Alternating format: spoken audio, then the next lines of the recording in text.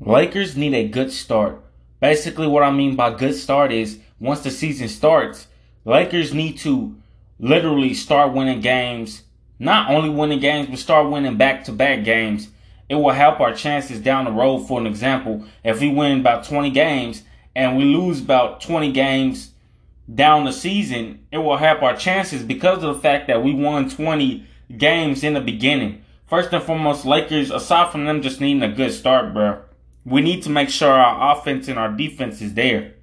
But Lakers do need a good start, and I do feel like they can, get a good start. But it's just about, are they going to keep that momentum, or are they going to do like last season where they had some energy, but then they lost all that energy like around the third quarter and fourth quarter?